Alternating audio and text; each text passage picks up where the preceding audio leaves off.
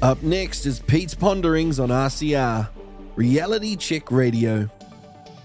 Pete's Ponderings is a selection of Pete's candid commentary on everyday issues for Kiwis, taken from his show, Afternoons. Listen to the live broadcast of Peter Williams' afternoon show at 1 p.m. Mondays, Wednesdays and Fridays, right here on RCR, Reality Check Radio.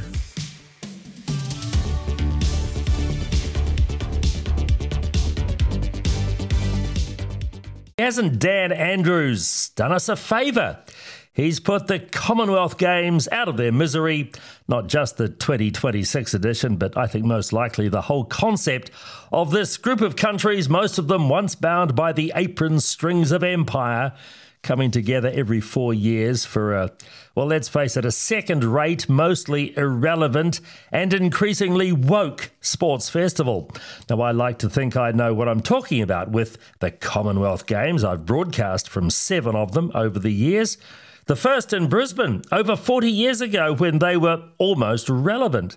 But that was before the advent of the World Athletics Championships, before team sports significantly increased athlete numbers and consequently upped the price, before parasports gained full medal status, and when the games were about sport and not pushing political causes. Ironically, the proposed statewide 2026 games were set to become the ultimate political football for dictator Dan in Victoria. You see, he saw the installation of expensive new facilities in various Victorian towns and cities as another way to entice the voters of the state to put him in power yet again. Hence the nonsensical decision to host cycling at a new velodrome in Bendigo, which had to be built when there's a world-class one already in Melbourne. There was a new swimming facility planned for Geelong when Melbourne already has the MSAC in Albert Park. In fact, there was virtually nothing planned for the state capital apart from the opening ceremony, and that's why the cost had ballooned so much. You know, Melbourne is arguably the greatest sports city in the world, with some of the most wonderful facilities imaginable. Yet the Commonwealth Games were headed for the country. It made no sense unless you understand the pork-barrelling political mind of dictator Dan.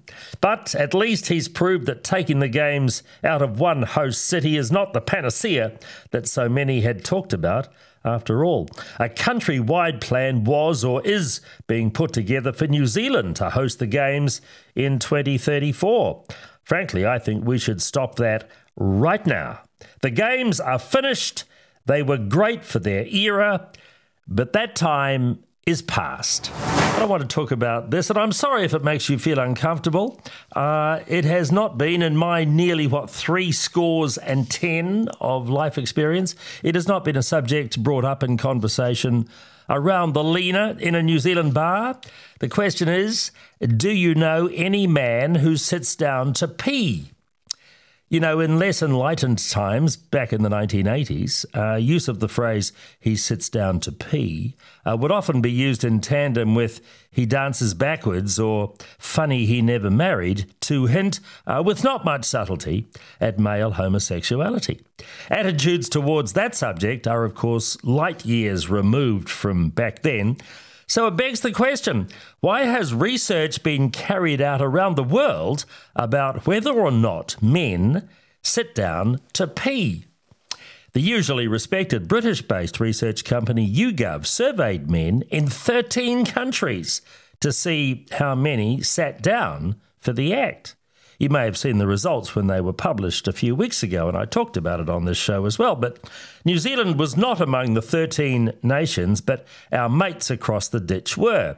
Staggeringly, they placed second in the world. A quarter, yes, a remarkable 25% of Aussie males, 1 in 4 of them, say they sit down to do number ones.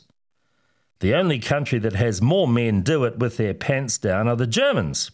In the land where there's even a name for this practice, the Sitzplinkers, YouGov found 40% of German men prefer the bum-on-the-seat method. Now, to those of you who follow world news in trivia, This will not be new information. But as a male for almost 70 years, I have never ever heard of such a thing, which leads to my next question. Is this for real? Now, I've been to Australia countless times. Not once has the subject been raised within my earshot. Not once in countless visits to the dunny at countless bars and restaurants have I seen a man take a pee any other way than standing up. Okay, that is completely unscientific and it's anecdotal evidence. But seriously, in the lucky country, does a sizable cohort of men really sit down to pee? However, deep in the recesses of my mind, a light has gone off. You know, seldom a day goes by without a report about some transgender issue or another. Activists like Chanel Lal seem to find and take offence week after week about the terrible things that transgender people suffer at the hands of the general population. Chanel Lal writes as if there is an all-out war on trans people and the discrimination against transgender individuals is rife and commonplace. Well, considering that less than 20,000 New Zealand adults identify as transgender or non-binary individuals, that is 0.4% of the population, I suggest the vast majority of us just don't think much at all about transgender issues. If we do, the prevailing attitude is likely to be, well, each to their own. Just don't try it on with biological males expecting to be part of female activity like elite women's sport or using women's changing rooms at public facilities. Yet somehow the Ministry of Education thinks that transgenderism is such an important topic, they increased funding for Inside Out Kawarau, which is a charity providing transgender presentations and materials to children as young as 11, from 63,000 in 2021 to 558,000 last year. It's almost as if the Ministry of Education wants children to become gender confused. So, am I drawing a stupidly long bow to think that this research about men sitting down to pee is also about having men think about themselves as women? There's even a piece of research from nearly a decade ago when a German university reckoned that it was healthier for a man to do it sitting down. Now, not knowing much about urology, but a little about the flow of liquid through a hose or a tube, I actually find it hard to believe that a standing pee is less efficient and less healthier than a more constricted sitting pee. So again, it comes back to the question, is releasing information about men sitting down to pee part of critical gender theory designed to confuse ever so slightly vulnerable males? Is there an international movement, led by God knows who, to make men identify as women? Or am I just becoming annoyed and grumpy about disproportionate coverage of an issue and lifestyle that in reality involves just a minuscule part of the population? And I tell you what, I am going to stay on staunchly standing up. You're listening to Pete's Ponderings on RCR, Reality Check Radio. There's an old saying which goes like this: imitation is the sincerest form of flattery. So why have some Māori become so upset and precious about the Spanish women's football team doing a mock Haka a few days ago? What the Spaniards were doing was having a bit of fun. But importantly, at the same time, they were acknowledging which country they were in and paying respect to the culture of this country's original settlers. Nothing more, nothing less. It should have been received in the generous and friendly spirit in which it was meant. But the reaction of the local iwi rangatane was, well, it was almost embarrassing in the offence that was taken. They were going to leave a pauwhare unless an apology was received. I mean, do iwi leaders feel so insecure they can't take a compliment? What was even worse was the accusation, quite firmly rejected, that the Dutch team were also disrespecting the Haka during a warm-up sequence before training. I mean, does the search for offence know no limits? Every culture, every country has its traditional dances. In Spain, they love to share the flamenco. If a New Zealand football team, or indeed any group of New Zealanders in Spain, was videoed stomping their feet and clicking their fingers above their head, do you honestly believe any Spanish community leaders would be threatening a diplomatic incident the way that Rangatane leaders reacted? And let's not forget, one of the most popular episodes of any Dancing with the Stars series is the Paso Doble. It's a wonderful piece of Spanish dance culture given to the world for joy and fun. And when ballroom dancers all around the world do a Paso Doble, do you ever hear queries about cultural appropriation? Of course not. Spain is privileged to share its dances with the world, and they don't mind if some of those performing it are not very good and have a laugh about it. Looking at you, Rodney Hyde. Similarly, the Highland Fling and Scottish country dancing has been sent to the world to be enjoyed by thousands of non-Scottish participants. You never ever hear complaints about that, not even from the rabid types at the Scottish National Party. What is so wrong with peoples of the world enjoying and appreciating others' dances and cultures?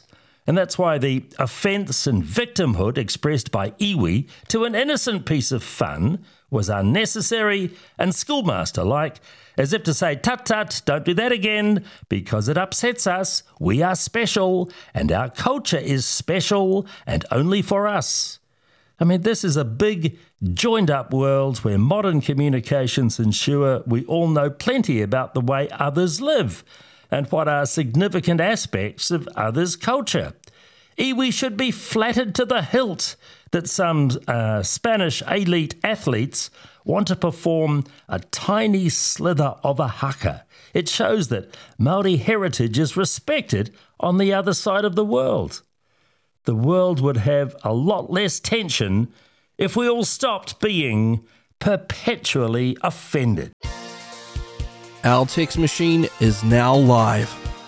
Send us your thoughts by texting your message to 2057. That's 2057. So get in touch with us now.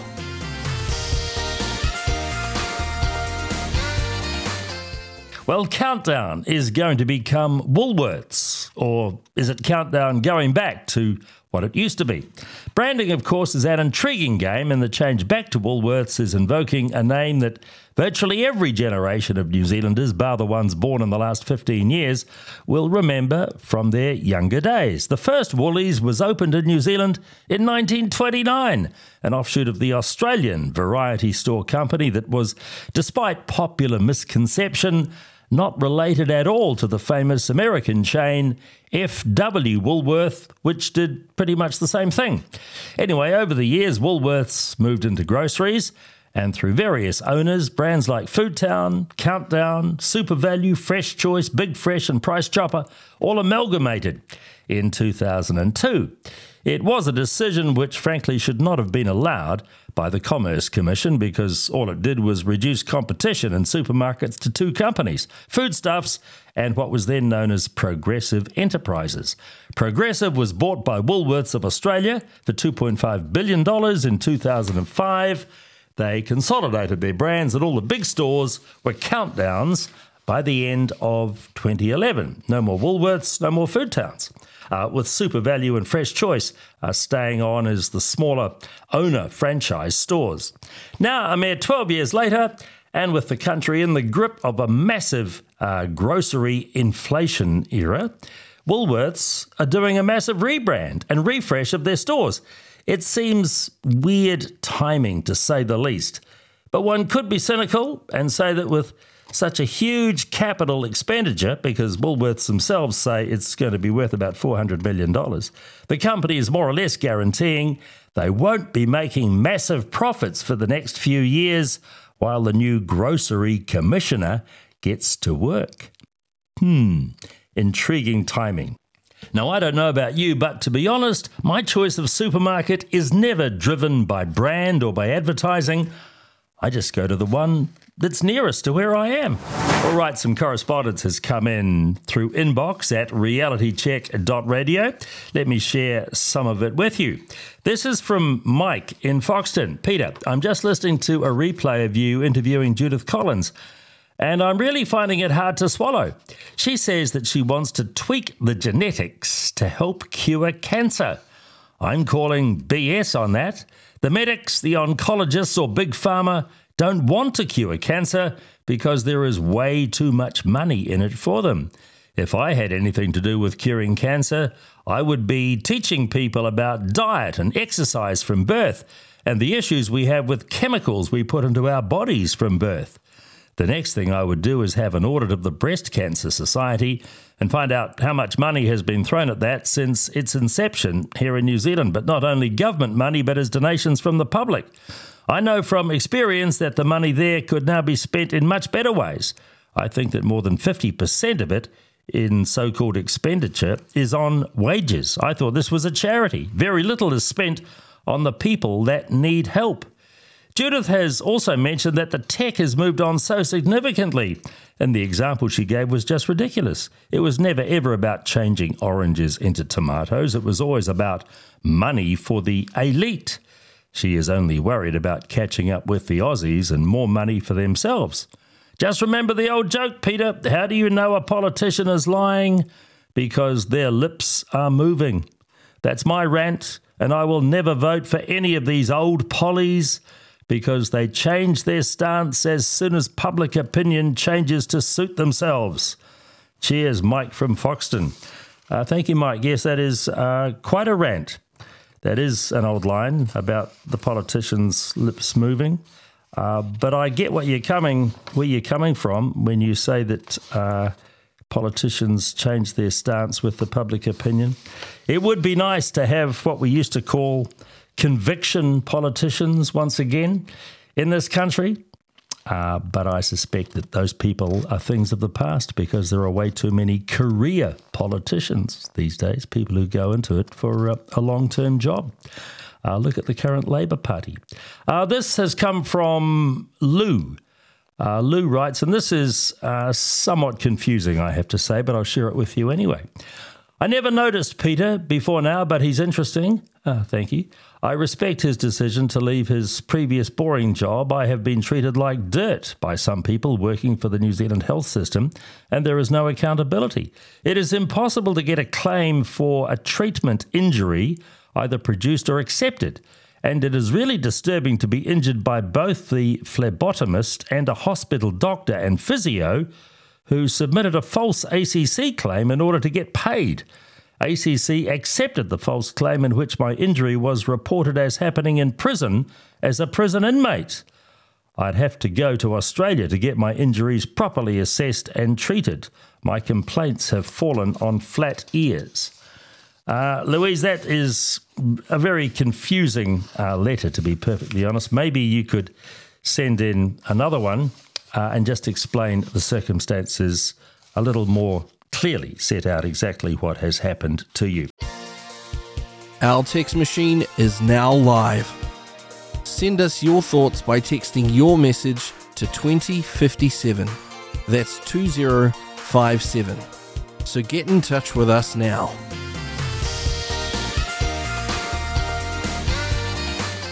Now, you may have tried to read the very long feature on Chris Hipkins in the New Zealand Herald yesterday. To be honest, it came very close to making the TLDR category. Too long, didn't read. But one part of it I was fascinated by was about his mother, Rose Hipkins. She's obviously a smart and highly educated woman, very woke, originally a science teacher, but she's now a senior researcher at the New Zealand Council for Educational Research. Its number one strategic priority, according to its website, is, quote, decolonising education. Mrs. Hipkins has been involved in the development of the school curriculum refresh in recent years, this while her son was the Minister of Education. As an aside, she was awarded a member of the New Zealand Order of Merit in the 2019 New Year's Honours for services to education. This is while her son was both the Minister of Education and on the Honours Committee that approved the list. Very cosy, isn't it? Very cosy. Now, part of the curriculum refresh is this new way of teaching science, whereby the building blocks of chemistry and physics and biology are missing from the curriculum, while concepts are explored, which require knowledge of those building blocks. Science is also to include many aspects of Mataranga Māori, much of which is more spiritual in nature than that discovered through scientific method. So I was amused to read that Rose Hipkins was reported in this long story as having been a regular church attender as a child, but she gave up religious activity once she started studying science and understood evolution.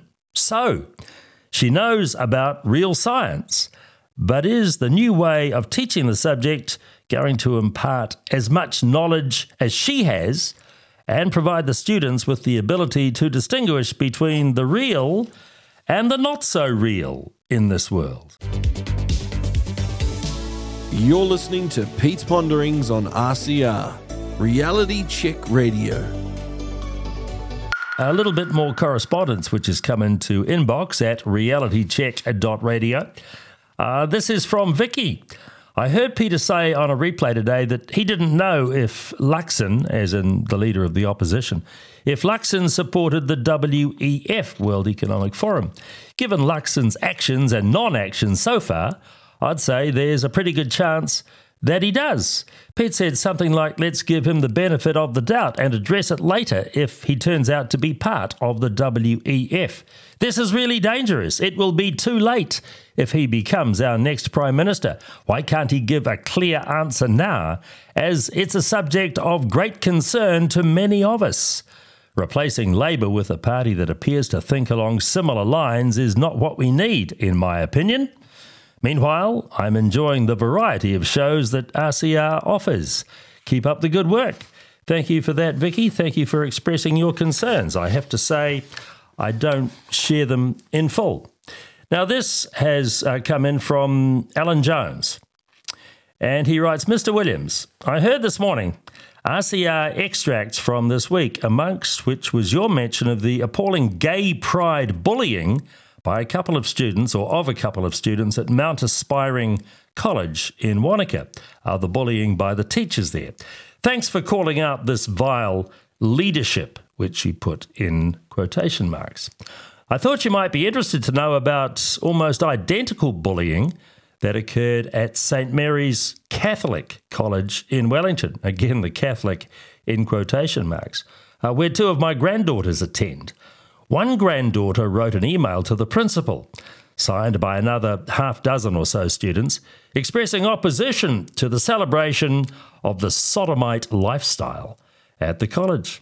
The students were summoned to a meeting with the Director of Religious Studies, where they were harangued and were given a letter addressed to the college's SAGE group by your teachers. Now, I don't know what SAGE, S-A-G-E, stands for, but I suspect it's a group that supports the concept of a Pride Week at St. Mary's College. Anyway, I digress. The letter, Mr. Jones continues, the letter congratulated the SAGE group for being wonderful, fabulous, courageous, etc., and condemned opponents of gay pride as cruel, exclusive, and judgmental. At least one of these half dozen or so students was reduced to tears and found herself having to go home. Parents of these courageous girls plan to call for a meeting with the school principal as soon as possible. Now, the school holidays have ended. Meanwhile, I've sent an email to the principal, the deputy principal, and the director of religious studies, and Alan Jones has then included his very long email to the leaders at St. Mary's College. St. Mary's College is, or was, a Catholic school. I presume that most of the students there are Catholic. It is also integrated, so it can accept a good deal of non-Catholic students. It is not run anymore, of course, as integrated schools are not these days, by nuns and priests. Every teacher is a lay teacher, so it is, I guess you would say, Catholic in name only. But it is still, considering its location, very close to the Wellington Catholic Cathedral and to the home of the Cardinal. It is intriguing that they do celebrate a gay pride week and that students who object in it would seem the nicest possible way through a respectful letter to the principal then get harangued by the Director of Religious Studies for being cruel, exclusive and judgmental when they are only trying to express an opinion and the school says it likes to be inclusive. I would have thought being inclusive means that you also include those who object and who do not like the celebration of the gay lifestyle. Thank you for your letter, Alan Jones. You may wish to get back in touch with me after you've had some response to your email from the senior management, the senior leadership at St Mary's College. Your correspondence is most welcome on that and indeed any subject at inbox@realitycheck.radio. My text is 2057. Let's talk about more made-up victimhood and perceived offence, this time at a petrol station in Kerikeri in Northland. So this guy called Kawiti Jack Waitford, he's an opera singer. He claims that he was racially profiled at a petrol station because he had to prepay for his fuel while what he calls a well-dressed Pakeha lady in a flash truck was allowed to fill up first and then pay. Mr. Waitford claims he was shown disrespect, so he did what all the perpetually offended do. He took to Facebook to complain. He says, with absolutely nothing more than his hurty feelings to go on, he says that he was racially profiled and discriminated against. Not surprisingly, the owner of Caltex Kerikeri is highly annoyed. Vasonthia Walalavita says all his pumps are on prepay to stop ratbag drivers doing a runner after filling up. The so-called well-dressed Pakeha lady in a flash truck was, according to the owner, a regular customer. Therefore, her pump was released because she was known to the staff. By the way, Mr. Waitford, by describing the other customer in such a way, aren't you doing just a little bit of racial profiling yourself? Anyway, there's even a sign on the pumps at this petrol station that says they're on prepay. So frankly, it's a pathetic complaint. But who is teaching people like Kawiti Jack Waitford to be so precious? To feel every perceived little slight against them is because of their Māori heritage.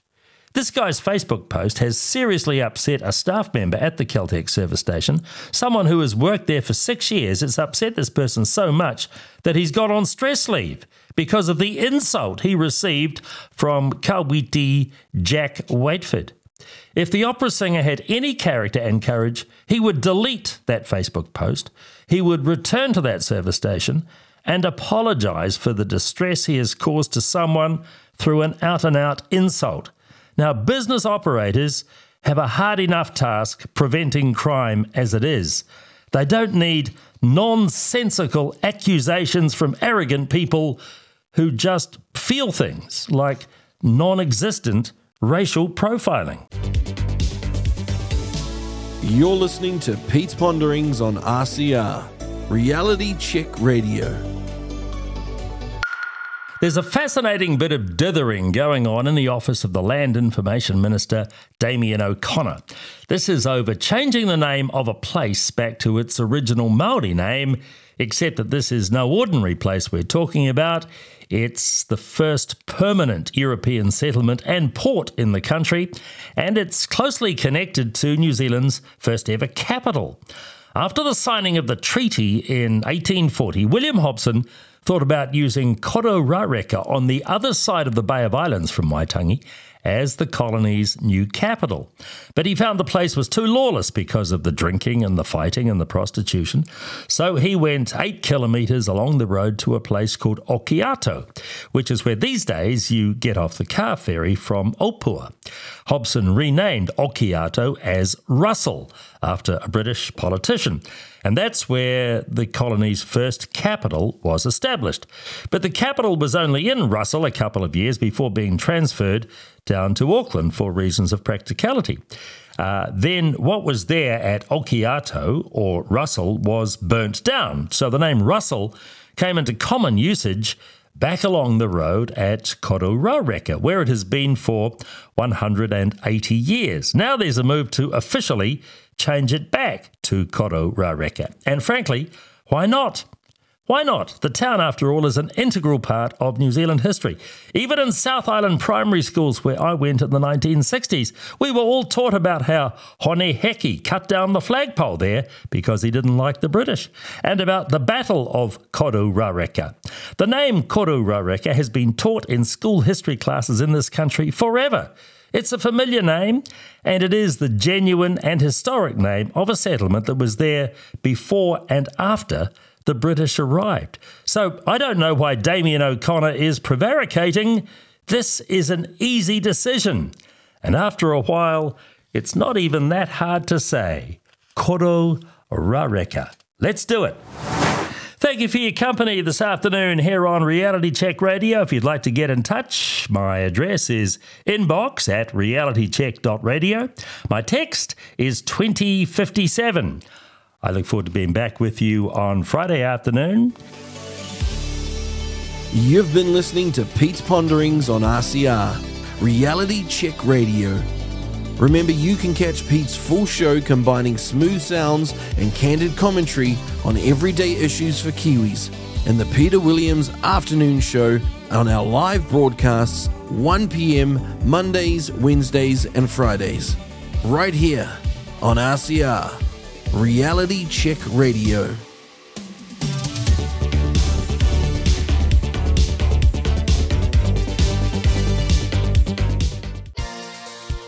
Our text machine is now live. Send us your thoughts by texting your message to 2057. That's 2057. So get in touch with us now.